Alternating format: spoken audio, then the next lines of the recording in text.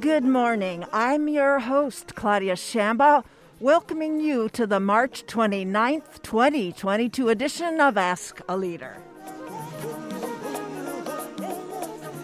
Folks, I only have like 3 hours of program to fit in this 1 hour, so wish us the best. Today, we'll resume the California primary coverage with Orange County District Attorney candidate Pete Hardin, who's challenging incumbent Todd Spitzer. And reminder that the election ends on June 7th. I say that now because we have opportunities to vote early, but the ballots are collected and we've got a few days after June 7th. But get everything in by June 7th. In the second segment of today's show, returning is Brooke Aston Harper, a local activist, parent, advocate, educator, and arts professional here in Orange County with perspectives on navigating life in Orange County as a Black woman through some rather fraught news cycles. We'll be right back. Don't go away, all.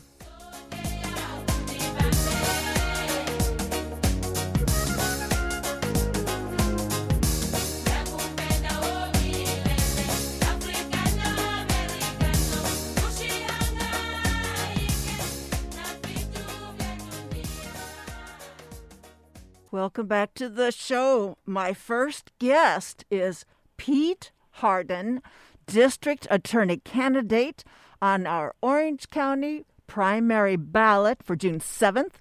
Can't say that enough, folks. We'll take it from the top with his history. He completed his Bachelor's of Arts in English at the University of Colorado in Boulder, then his Juris Doctor, his JD's Law degree from George Washington University, while also attending Officer Candidate School in the Marine Corps and serving as a summer law clerk to Judge James E. Baker, former Chief Judge to the United States Court of Appeals for the Armed Forces in Washington, D.C.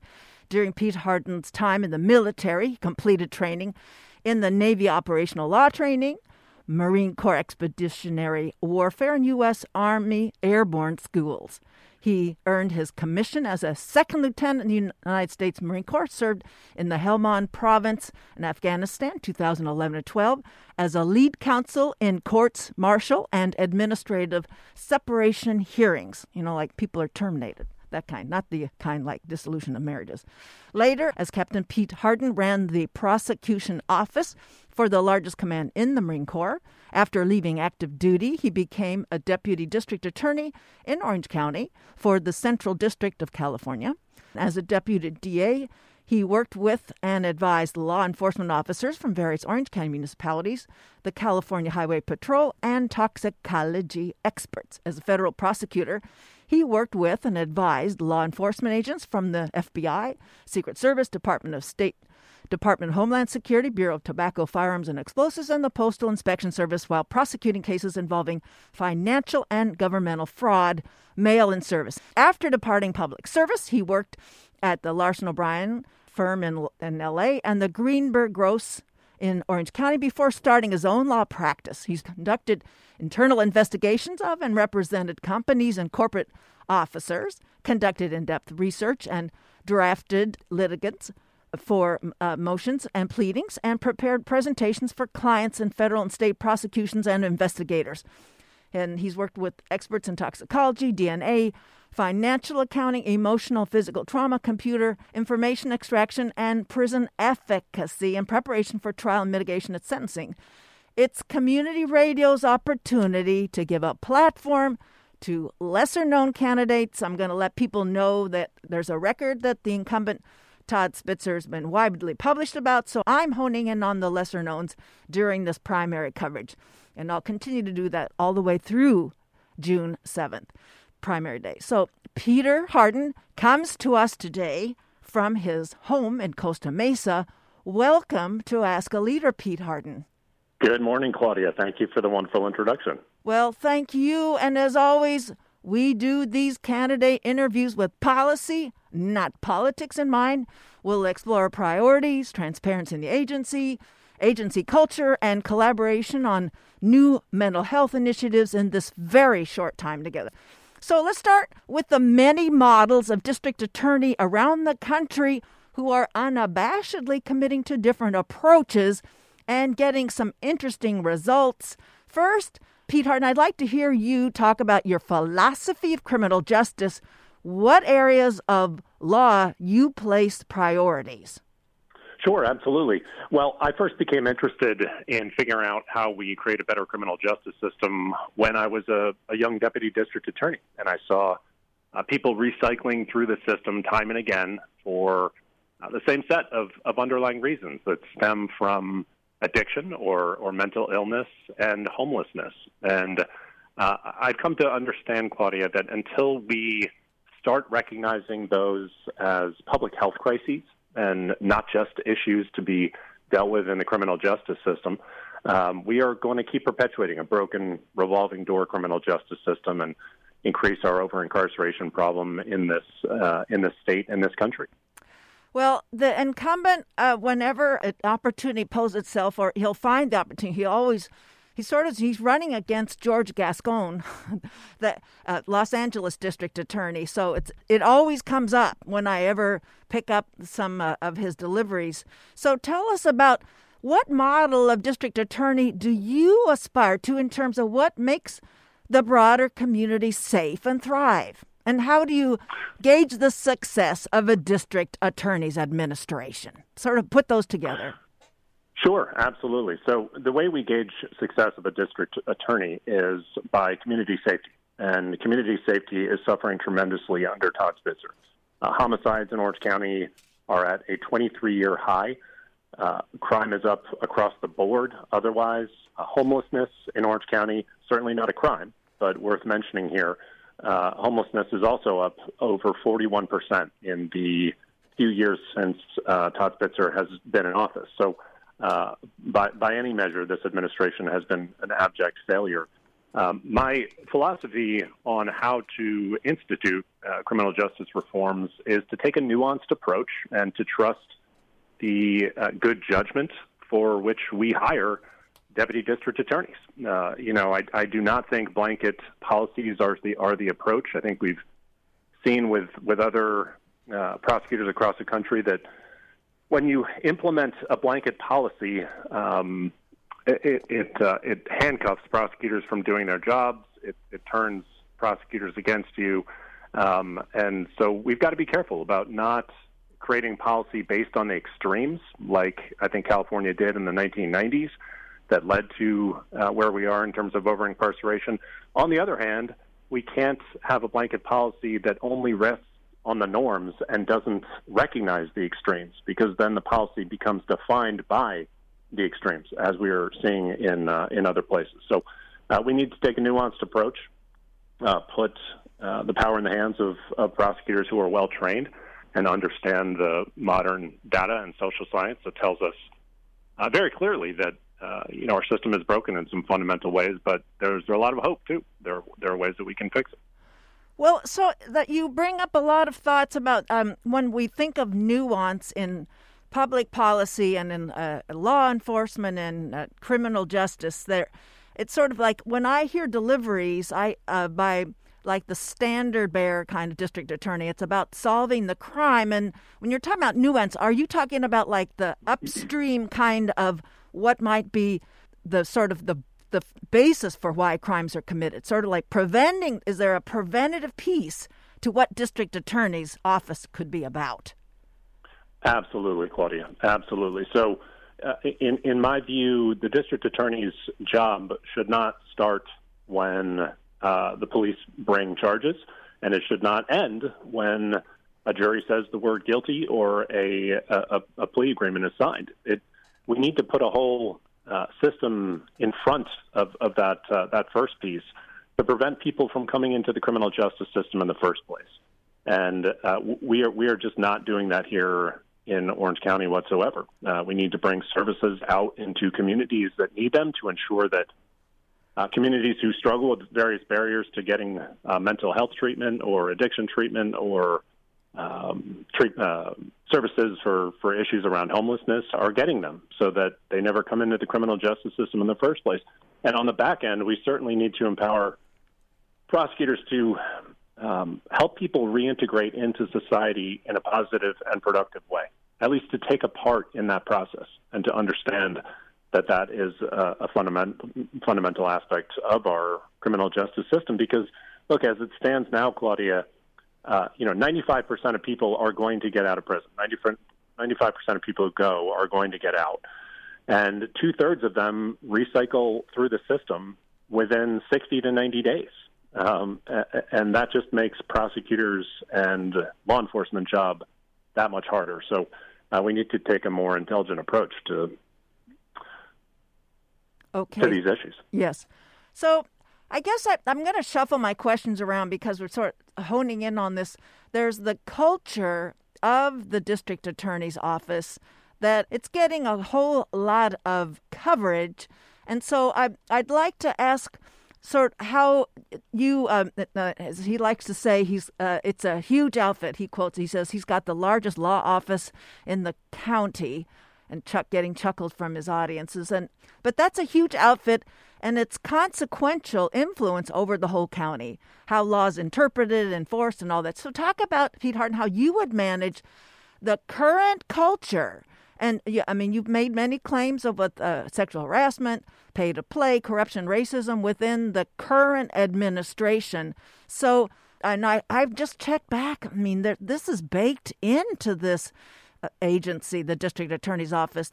It goes back, you could say, arguably to 1966. D.A. Rakakis, Mike Capizzi, and Seal Hicks went all the way back to 1960. So how does a new candidate if were to be elected in, how do you deal with this big, fat bureaucracy with this culture that's very problematic in Orange County? Sure, Claudia. If I may just respectfully disagree with you for a second, though, I don't think the problem is endemic to the office itself. I know so many terrific prosecutors there, my friends, my former colleagues, just outstanding public servants who want to do the right thing. But they need a leader who leads with integrity and who is a leader rather than a showman. And for the last 4 years, at least, morale has declined precipitously. They've lost upwards of 70% of the people in the office because they have a leader who is not looking out for them. He's looking out for himself. Todd Spitzer's number one priority has always been Todd Spitzer. And the most dangerous place to be in Orange County is between Todd Spitzer and a TV camera. So we need a leader who will be a servant leader and instill trust and faith back into the prosecutor's job, restore their ability to make decisions, not second-guess them at every turn. Certainly put policies in place to guide them, but there are a lot of terrific people there, and I think it's simply a matter of changing I shouldn't say simply. It's obviously more complicated than that because it is a huge office. But I think changing the head of the office is the key to turning things around. So it's not like what some of the new reform district attorneys on the scene in the country that they've had to deal with. They're shuffling around different cultures and some priorities of what kind of field of law that they're hiring for, so that there's been institutional knowledge that has left those district attorneys off. But you have, in your estimation, an employ of attorneys that are ready to redirect from once there's leadership that is changed. It could happen just not on the dime, but it just by changing the head. A very consequential sort of reform could be taking place. I believe so. I do, Claudia. And I also want to point out that, my policies differ in some significant and important ways from other prosecutors who are taking a progressive approach. Well, tell us about that. I'm happy to identify as a progressive in this race because I do want to progress past an era of scandals and endless lawsuits that cost us morally and significantly fiscally as well. All the settlements for the lawsuits that Spitzer has faced is costing this county, millions and millions of dollars in taxpayer money. And we do need to progress past that. For those of you who've just joined us, my guest is Pete Hardin, former judge advocate in the U.S. Marine Corps, deputy district attorney, special assistant United States attorney, now a litigator in his own practice, and currently, and why he's here, he's a candidate for the Orange County District Attorney, challenging the incumbent Todd Spitzer in the California June 7th primary. Well, that is a pivot you've given me. The costs of settling about the transgressions in the district attorney's office. So I'd like to sort of open up, we're going to talk the topic of transparency. I know from constituents in the county, when they've requested Freedom of Information Act documents, Todd Spitzer, the district attorney, has supplied records from the previous administration, not his own.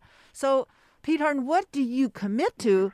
What do you see as your role in providing transparency for all constituents in Orange County? I will commit to having the most transparent district attorney's office we've ever had in Orange County and to lead the way on this in our state.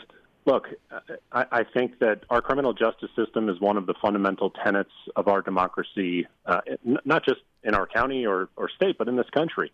And no democratic institution can survive without sunlight. People need to be able to see it, to trust it, and need to be able to test it, to trust it. And time and again, we have seen our current district attorney maintain this office as a completely opaque black box. And that is not okay. The Orange County District Attorney's Office is one of the highest line item budget items in Orange County, and we deserve a lot better than that. And I'll give you a great example, if I may, Claudia. Please. One of the reporters from the Voice of Orange County went to the District Attorney's Office and asked what the number one most prosecuted crime in Orange County is.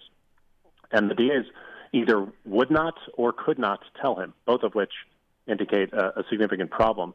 So it took many different Public Requests Act and thousands of dollars in fees for him to figure out that the number one most prosecuted crime in Orange County is possession of drug paraphernalia, a low-level nonviolent crime. And as it turns out, the top 10 most prosecuted crimes in Orange County are all low-level nonviolent crimes.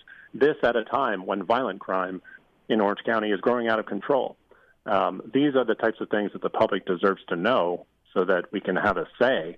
And there are so many communities in Orange County that have never had a voice, never known that they could have a voice in our criminal justice and policing system. So with that disclosure then of the most prosecuted crime, does that tip your hand, you as a candidate and as a veteran in this, the related office, is that it is essentially it's sort of cherry picking, where one could say the sort of the record we've litigated crimes like never before, because that's been a claim that he'll bring in public addresses. Is that cherry picking to go after drug paraphernalia possession? I don't know if I'd call it cherry picking, but it's certainly not putting our resources to the greatest use. I certainly, I'm raising my child here and my family here, and I love Orange County. I certainly am protective of our quality of life in Orange County, that I think is something that sets us apart from our brother and sister counties to the east and north and south. But I also pride my family's and my neighbors' personal safety above anything else. And what I want to see is law enforcement officers doing what they do best, which is community policing and chasing violent offenders. I don't want to see them have to waste their time. And in talking with law enforcement officers, I understand that they're frustrated about our revolving door system. They're tired of arresting and rearresting the same people only to see crime and homelessness skyrocket in our communities. Well, I guess that it's a stretch my expression, the cherry picking, but maybe in a sense a kind of law enforcement low-hanging fruit. If, in public addresses, he's talking about that person. I mean, he's profiling in the talk. A person, by virtue of being a member of a gang, is a bad person. And so if there is a profiling of gang affiliations and going after, if there's that paraphernalia, there's no other kind of offense. That's what I'm talking about, the sort of the prioritization of what kind of an offense to demonstrate the activity in the district attorney's office. Right. I think that makes a lot of sense. And if I may add here too, because you sort of mentioned the tough talk, chest thumping, tough on crime rhetoric. I think the example I like to use is around hate crimes. Hate crimes in Orange County against our Asian American Pacific Islander community have risen by 1,800% over the last few years. 1,800%. That is unfathomable. And our current district attorney stands up and says that his office, brags that the office has prosecuted more hate crimes than ever before. Well, of course, you don't get extra points for doing your job. What I want to see, and the reason I'm running is because I want to be a leader who is going to get out in front of these issues when hate crimes arise.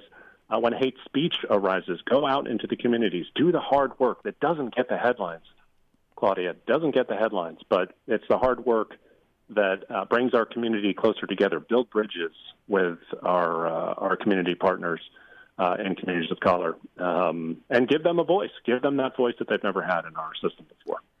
Well, you've mentioned that it's the district attorney's office is one of the top line items in the county, and so if you could break down, it's not the easiest thing to find, but how do you see the district attorney's funding coming? I believe it's appropriations from the County Board of Supervisors. In the Todd Spitzer's first year, there was a $150 million budget there with 800 attorneys. So could you talk about the current workload needs being met, and is there competition for the law enforcement dollar between what's appropriated to the sheriff's office and what is appropriated to district attorneys, assistant district attorneys, and staff? Yeah, it's a great question. I'm not aware that there is competition between them. I think there needs to be a much better working relationship between our sheriff and our district attorney. Our current district attorney is just never someone who has played well in the sandbox, so to speak, with others throughout his career. He's left a wake of broken relationships in his path, and the district attorney must have a strong working relationship with police chiefs and the sheriff across this county in order to effectively do his or her job, and that's not what we have right now. But to your point about the caseload and what is happening in the office, I'm sad to tell you, Claudia, that I can't answer that, and that's because of the lack of transparency. That is something that we all deserve to know. We all deserve to know how many cases the office prosecuted last year. That should be something that there should be a dashboard on the website that we can go and see that, because those are our tax dollars at work, and we should be able to see where those cases are coming from and the demographic breakdown and what the most charged crimes are. But we don't know. And I don't know because of the lack of transparency, and that's exactly why I'm running. So then, because we have much to say here, cover, what are the district attorney's tools that you understand or that you'd have to create anew toward delivering for the Be Well Orange County's goals of optimal mental health? Because you talked about the upstream sort of mental health kind of factor in criminal justice. So what would you be doing? How would you sign on to collaborating with the Be Well Orange County's various agencies? Absolutely. Yeah, Be Well OC is a terrific organization, and it needs more leaders to come out in support of it. Instead of just showing up and taking credit for it, we need a district attorney who's going to promote increasing funding for it and getting out into all of our communities. One of my priorities will be to work with the Board of Supervisors and Sheriff Barnes to bring in crisis response teams staffed with folks who are specially trained to deal with issues involving addiction, mental health, or homelessness, who can respond to those types of calls. In other counties, you can call 911 for any sort of violent emergency, and you can dial 988 for a disturbance involving one of those issues, and have a non-armed social worker or crisis response team member respond to that call. And we see time and again the tragic results of that can sometimes happen when law enforcement is called out to situations involving mental health or homelessness or addiction crises. So, Sheriff Barnes has publicly said that he'd be interested in looking at dedicating a part of his budget to bring in these crisis response teams, and that is that's a big area where he and I could work together, and I think that the Board of Supervisors can come around on that too. So I look forward to working on that. Well, a couple of weeks ago, Health and Human Service Secretary Javier Becerra was here he was at the Great Park. It was a kind of I'm not sure if it was all private. There was press there, but very select press, including moi. But present were Irvine officials, but the sheriff's department, I'm not sure it was a matter they weren't invited or they just didn't show up. So that's a little problematic. And the whole point of the panel was to talk about Be Well OC's models going from the city of Orange and setting up the second site in the city of Irvine. So without the sheriff's department being represented there, it does put a little cloud on how much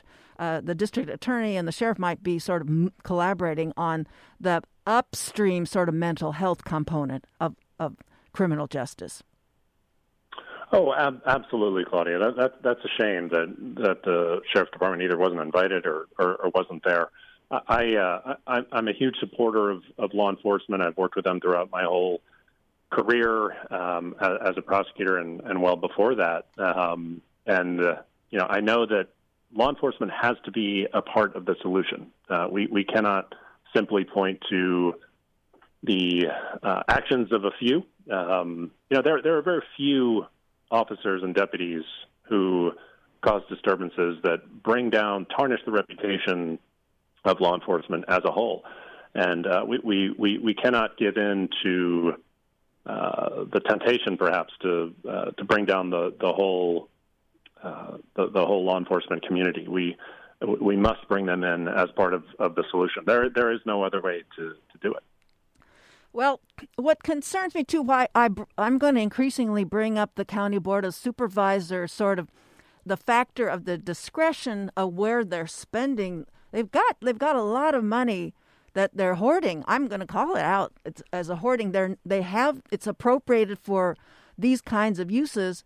And I've noticed, Pete Hardin, that when I go to a press event and there's these nonprofits there, now they're pretty diffident about trying to get the Board of Supervisors to open up the cash that's supposed to underwrite the kinds of things that the nonprofits do with the county. So I don't know if you have, if you see the district attorney has a special kind of leverage to saying, okay, this money is intended for this use. Let's move it out. Let's let the NGOs do their thing, and let's get some results here in Orange County. Make people safer, make them thrive. How would you do that? I don't think it's any sort of special leverage. There's no magic or secret to this here, other than good leadership and leadership over showmanship and leadership with integrity rather than expedience. And perhaps the ingredient that is missing here at the DA's office is that type of leader. I don't know what sort of relationship our current DA has with the Board of Supervisors, but he hasn't been able to get any of this done for the last 4 years, but really it's the last 30 years. Our district attorney has been on the ballot in Orange County for various positions for the last 30 years. He's been in power. He's had every opportunity to do the right thing and develop these relationships, and it's astounding that he hasn't done that. So I look forward to forming those relationships, and I think I have the type personality and leadership ability to bring people around, educate them on how these things make us safer, how they create a better, more prosperous community for all of us in Orange County. Well, speaking of the ballot, there are going to be, besides Todd Spitzer and Pete Hardin, there's Brian Chehawk. Michael Jacobs are also on the ballot for the district attorney on June 7th. So pretty key here, and we don't have much time left, and succinctly as you are able to. How are you getting voters to turn out in this primary? Because let's face it, our bandwidths are super loaded here. How to get people to turn out and how to get them to vote down ballot. What's your approach there? Sure. Well, we've been reaching out to voters like crazy. We've earned endorsements from Planned Parenthood, labor organizations, LGBTQ plus groups, a ton of other community groups, grassroots groups that have a wide reach to reach out to voters, let them know that there's hugely important elections coming up, let them know that they have that voice that I've been talking about, and that they need to speak up, and they can do so on the ballot. And, the Democratic Party is incredibly energized and enthusiastic right now, and I think that we've got a great shot at winning this seat, and I have every confidence that the people are going to turn out. And are there other places specific, like in the next week and a half or 3, where folks can meet you? We will post upcoming events on our website. It's been rocky back and forth with the opening of our society with the pandemic. It seems like every time we take a step forward, we take a step and a half or 2 back. So we are certainly trying to put things back on the calendar to meet in public. But I encourage folks to reach out through our website. You can email us at info@petehardin.com. And delighted to meet with groups big and small and answer folks' questions. Are you using your Twitter account to also post the activities? I mean, I see you're commenting and posting articles, but is that another angle that Isaac et al. Are working on? Absolutely. My campaign team, we have a great social media outreach program, and folks can reach us that way. I guess I'm so old school that I mentioned the website, but I forget about social media. Oh, that tells us somebody else is running it. Okay, well, now we got that. That's our big reveal here. Well, Pete Hardin, I appreciate this opportunity to get familiar with you, and I thank you for your time, as well as I thank all candidates for running for public office. Thank you, Claudia. Have a great day. Appreciate the opportunity. Thank you. My guest was Pete Hardin, former judge advocate in the U.S. Marine Corps, deputy district attorney, Special Assistant United States Attorney, now is a litigator in his practice, currently a candidate for the Orange County District Attorney, challenging the incumbent Todd Spitzer in the California June 7th primary. We'll be right back with Brooke Aston Harper, advocate, educator, and arts professional here in Orange County, with some fresh takes experience as a Black woman in the OC.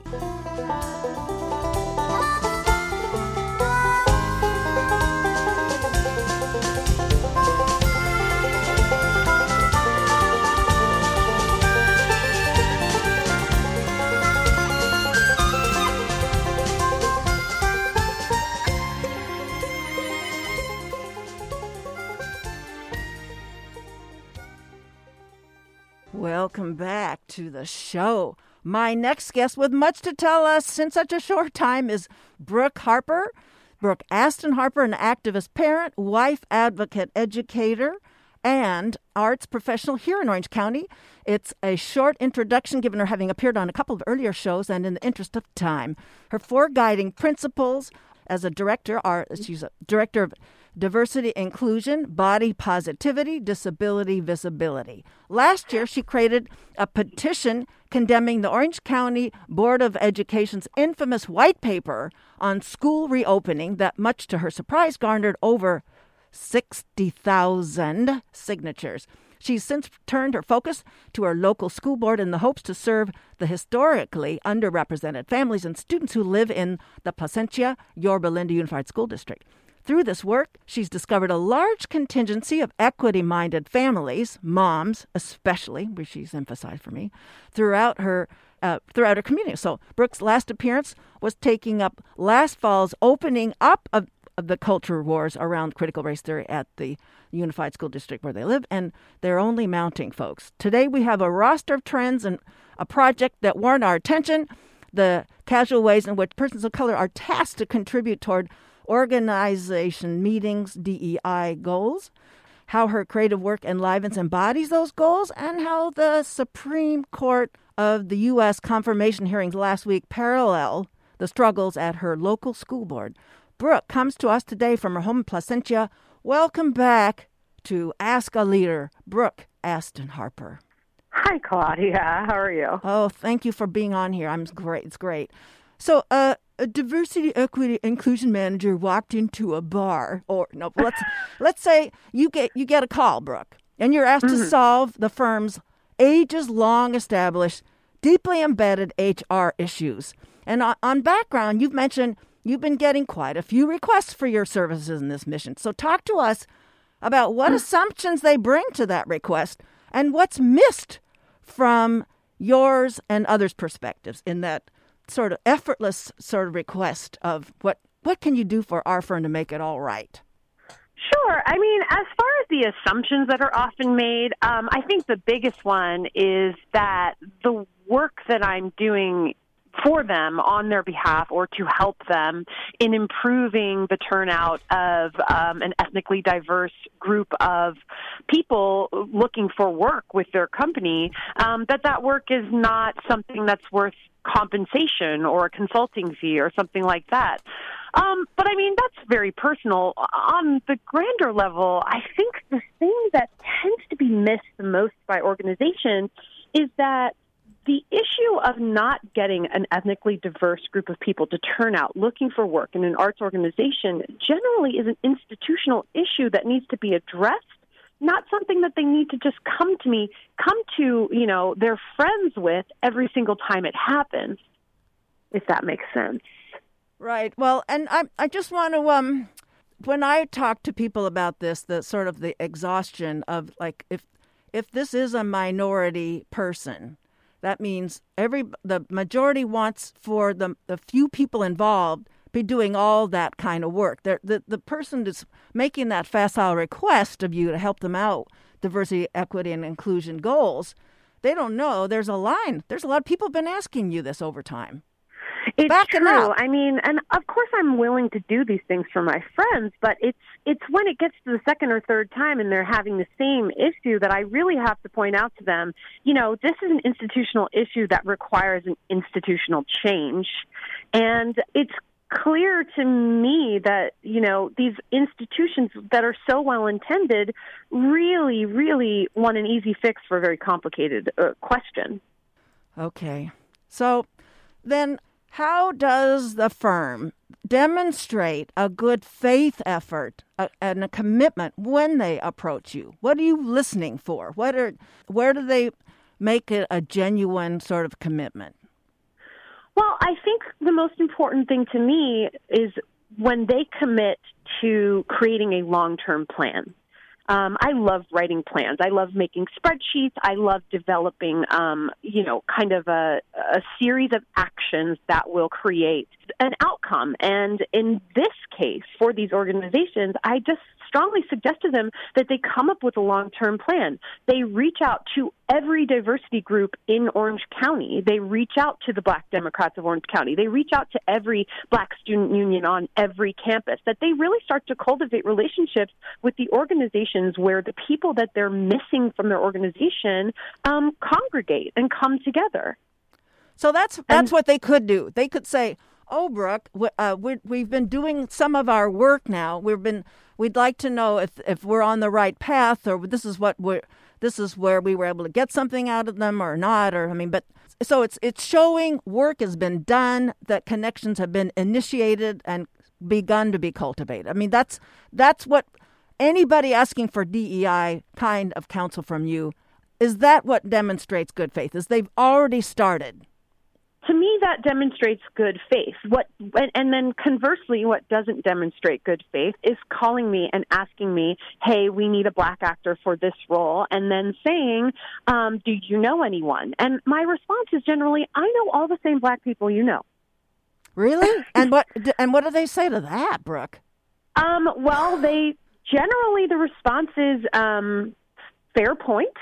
And you're right, and that's when I launch into this idea that they have an institutional problem that cannot be solved with just calling their Black friends to find other Black people, So, and that's where they're at the juncture where they go, okay, we're gonna ask for pro bono kinds of consultation, or are we going to look deep in our budget and we're going to find some remuneration for somebody whose broadband we want to encroach on?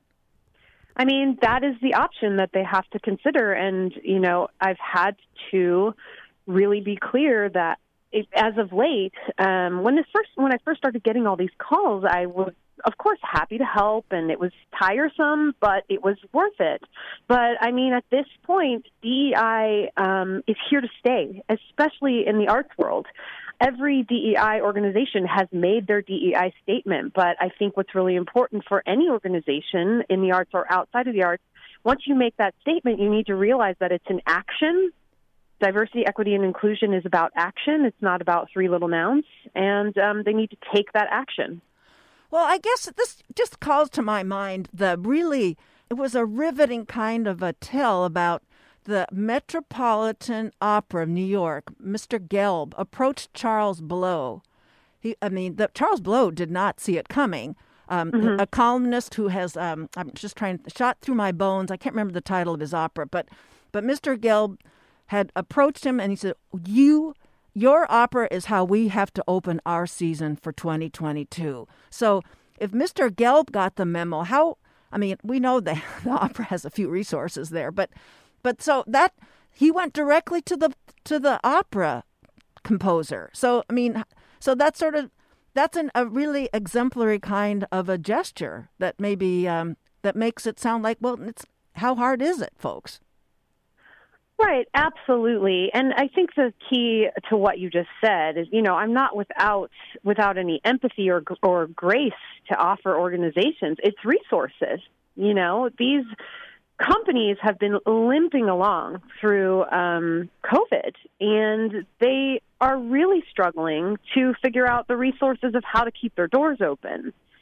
And now we're demanding, but we're inviting all of these organizations to also look at how their institutions have historically excluded different marginalized groups. But I do think it's worth it, and I do think it will create a richer landscape for every single one of them. It will also bring in a new audience base. Do you mind if I flip on over to just specifically the Wayward Artist? So that would be the next question. But first, we've got to let people know my guest is Brooke Aston Harper.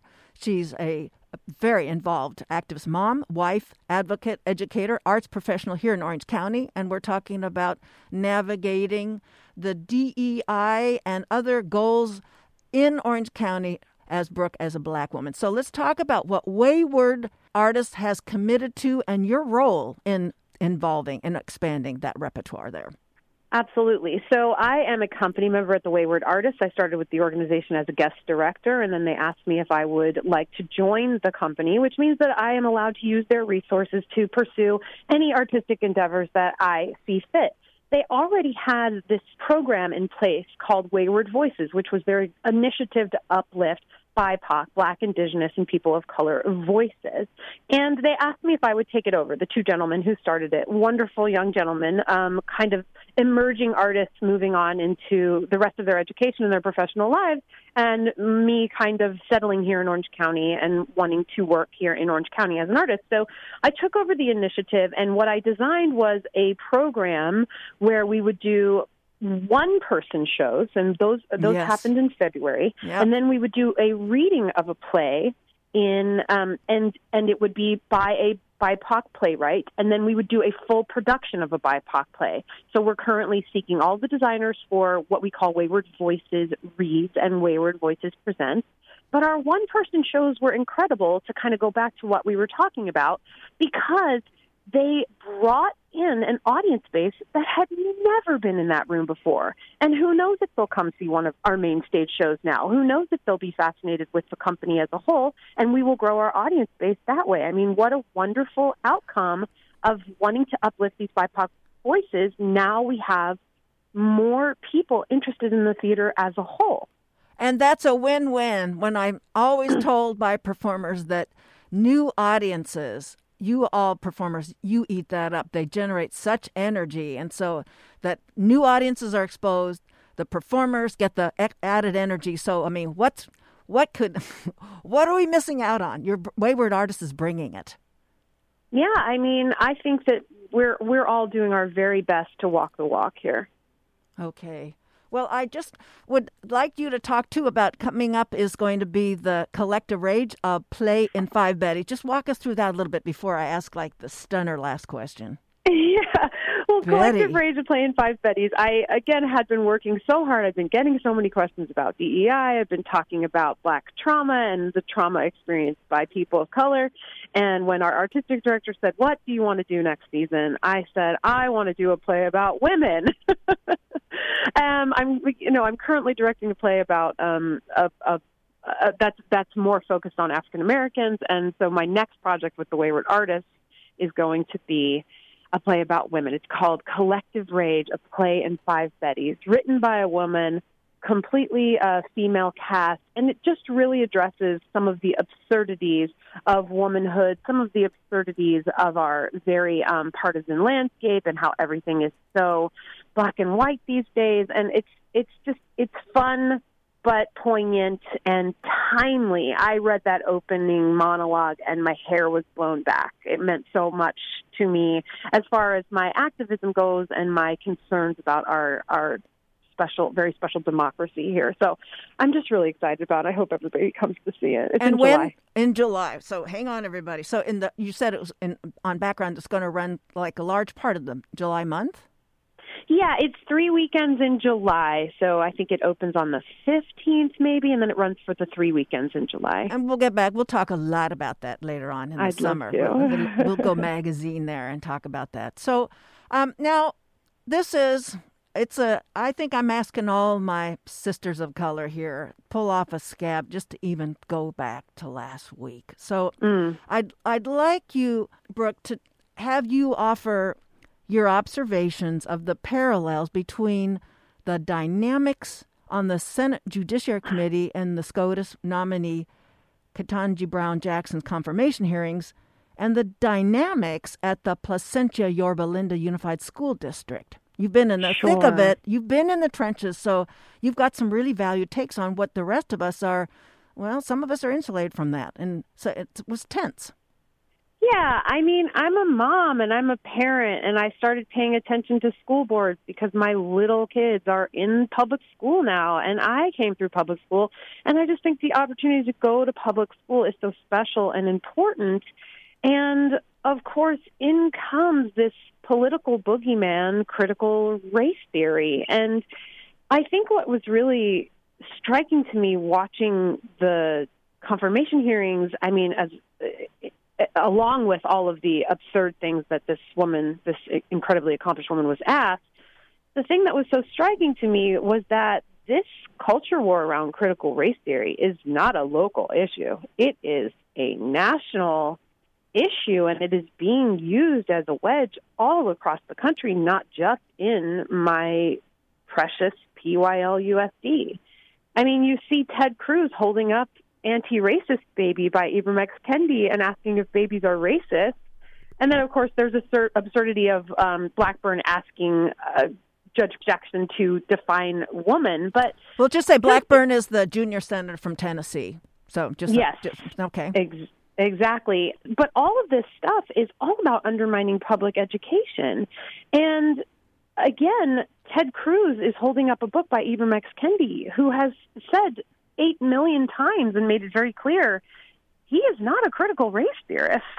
A critical race theorist is someone who looks at the result of laws and systemic racism.